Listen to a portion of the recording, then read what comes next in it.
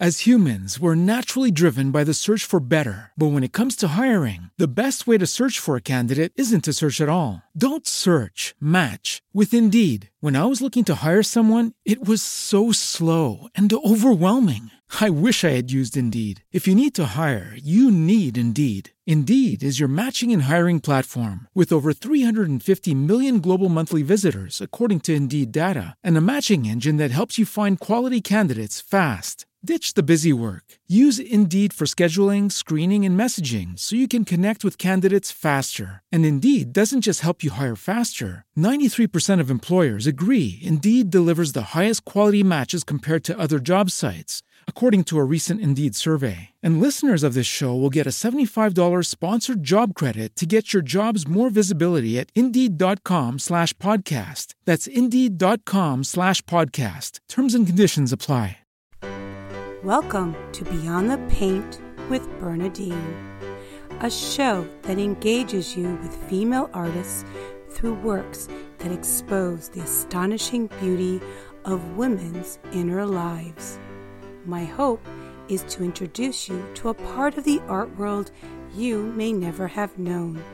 And together, we will give these women, makers, and artists a voice and set them in their rightful place in the canon of art. If you enjoy this series, please take a moment to subscribe. Is there a woman artist you would like to see exposed on this podcast? If yes, I would love to hear from you. Email me at bernadine@beyondthepaint.net. Thank you. And welcome to episode 94, the contemporary artist Meg Hitchcock, Visual Mantras of Devotion.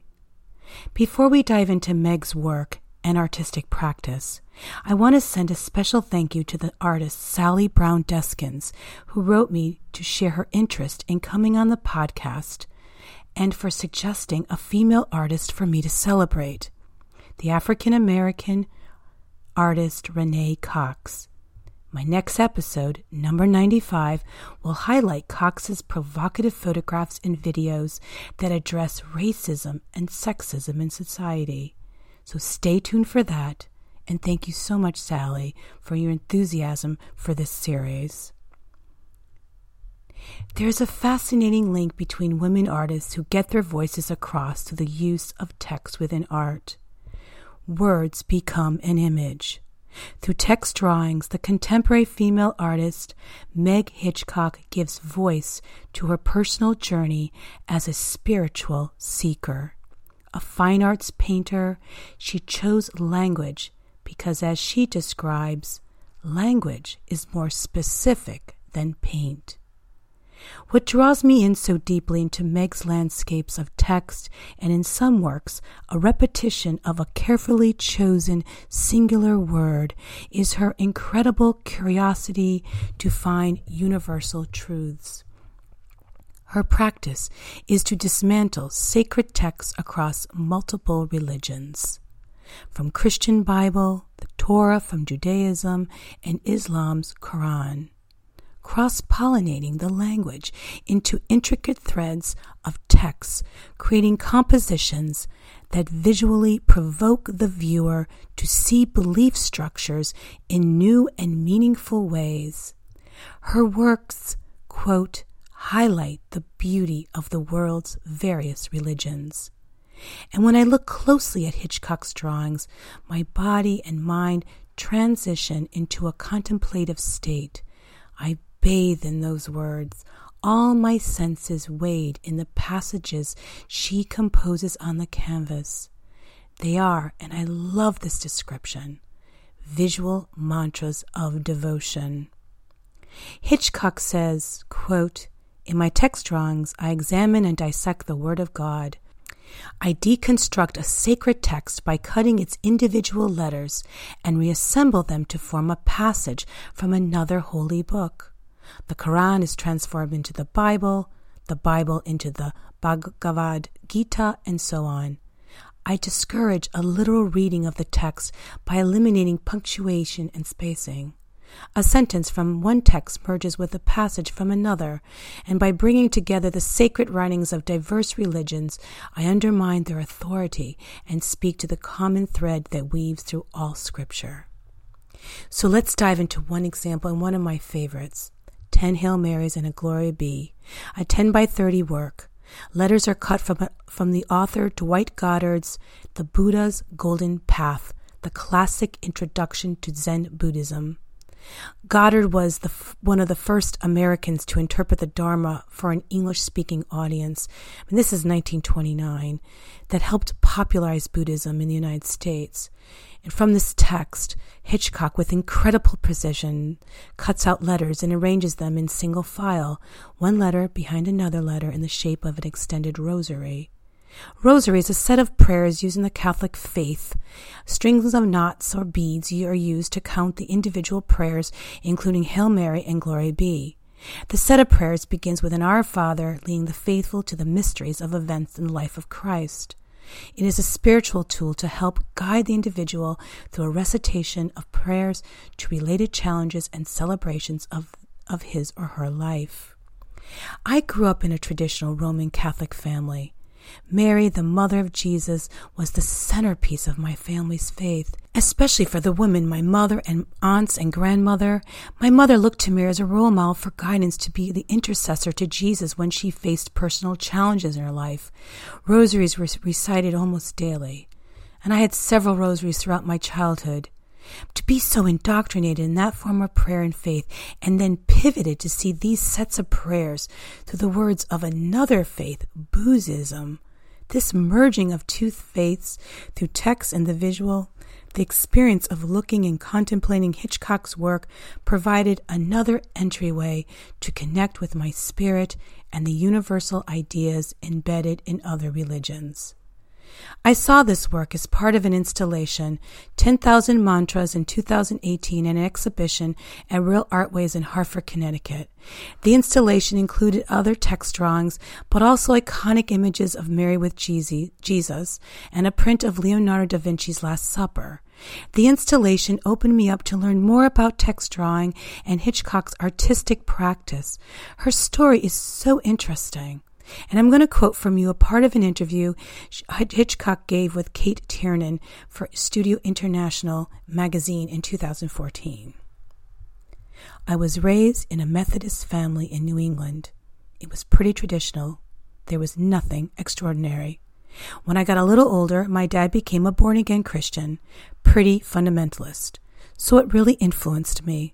I became a born-again Christian when I was 12 out of fear and continued on that path until I was 30. When I was 20, I moved to Southern California, where there's a huge, very Republican, fundamentalist, born-again Christian movement, including Calvary Chapel. And that's what I did in my 20s, for the most part. My whole social life was around the church. And finally, when I was 30, I was able to say to my therapist, I'm not longer a Christian.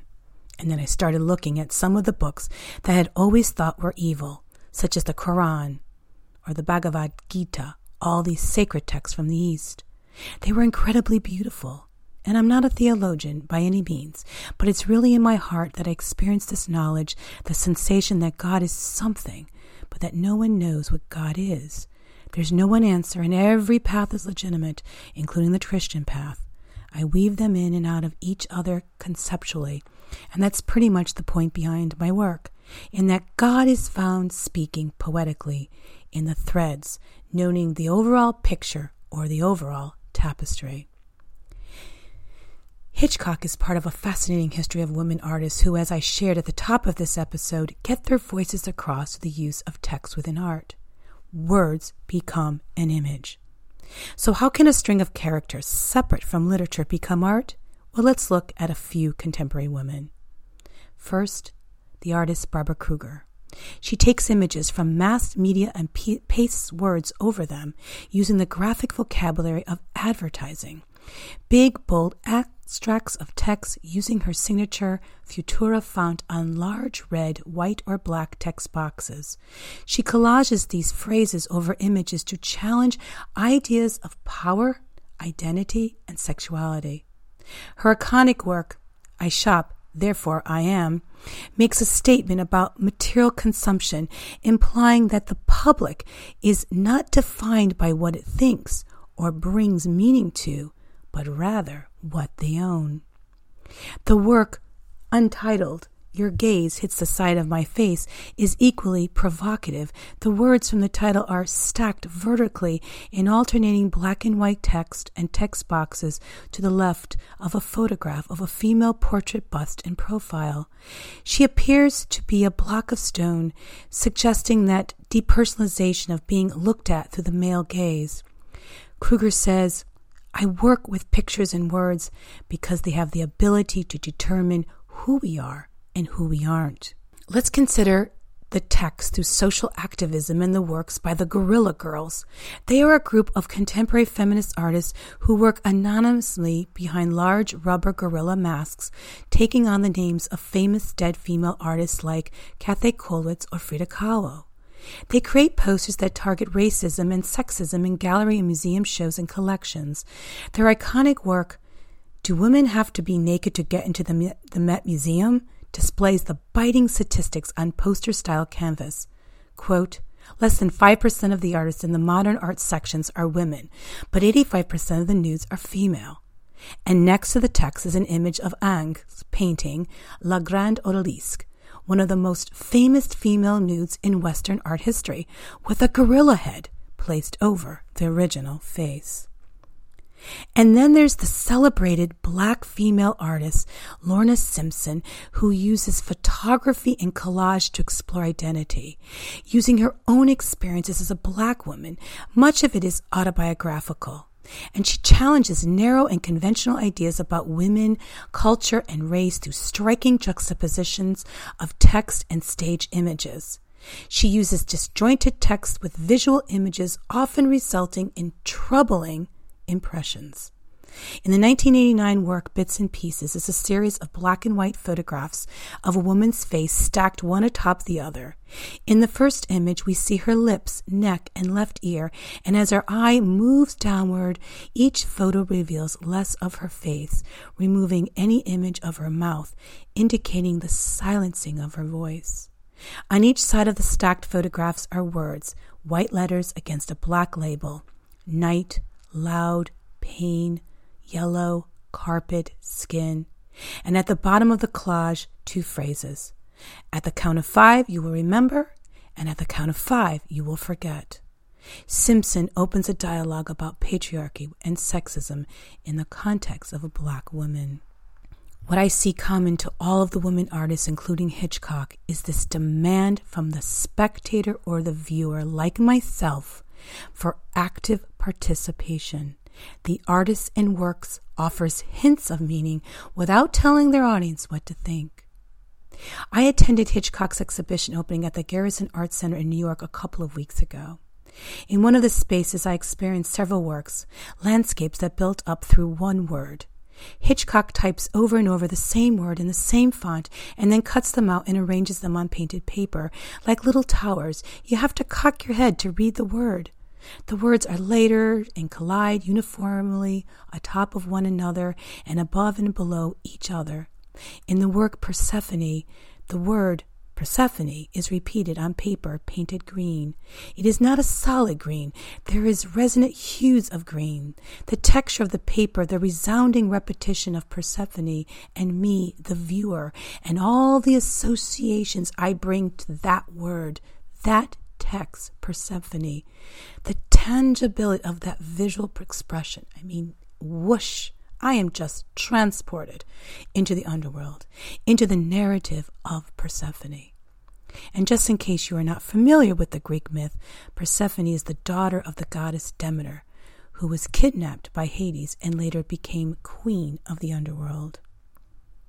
In her newer series, Illuminated Manuscripts, Hitchcock combines sacred text with painting, drawing, sewing, and burning. This series is inspired by medieval illuminated manuscripts. They were originally executed on prepared animal skins called parchment, lettered by hand and painted with elaborate illustrations of often religious stories or the visions of spiritual leaders. In Hitchcock's series, she, quote, challenges our thinking and reinforce her core beliefs when she states, "I find it to be deeply comforting to exchange my belief in God for a trust in humanity." Unquote. Unlike the piece Persephone, this series is made up of smaller works, 14 by 11, and there's a sense of whimsy in the works, the colors, the intuitive markings, and exploration of materials like thread or gold leaf. They are just magical. I Shall Be Released is composed of letters cut from the Bible. The text is framed in yellow paint shaped like slithering snake at the bottom. There are some cubes with multicolored sides that anchor the work. And I love this splash of red paint splotched just above the cubes. Hitchcock's evocative works are visual pilgrimages for my spirit and mind. The meanings of her text outside of the canvas open new avenues and fulfill that universal impulse to connect with something bigger than myself. Thank you for listening. As you ponder Hitchcock the artist and her execution of text in her works, I encourage you to start right at her website, meghitchcock.com, and drop me or Meg herself an email to share your insights and associations you make with the text of your favorite work. Resources for this episode include the Meg Hitchcock website, the writer Kate Turnan, and Garrison Art Center. Meg's solo exhibition, Illuminate Works on Paper, is up until November 8th.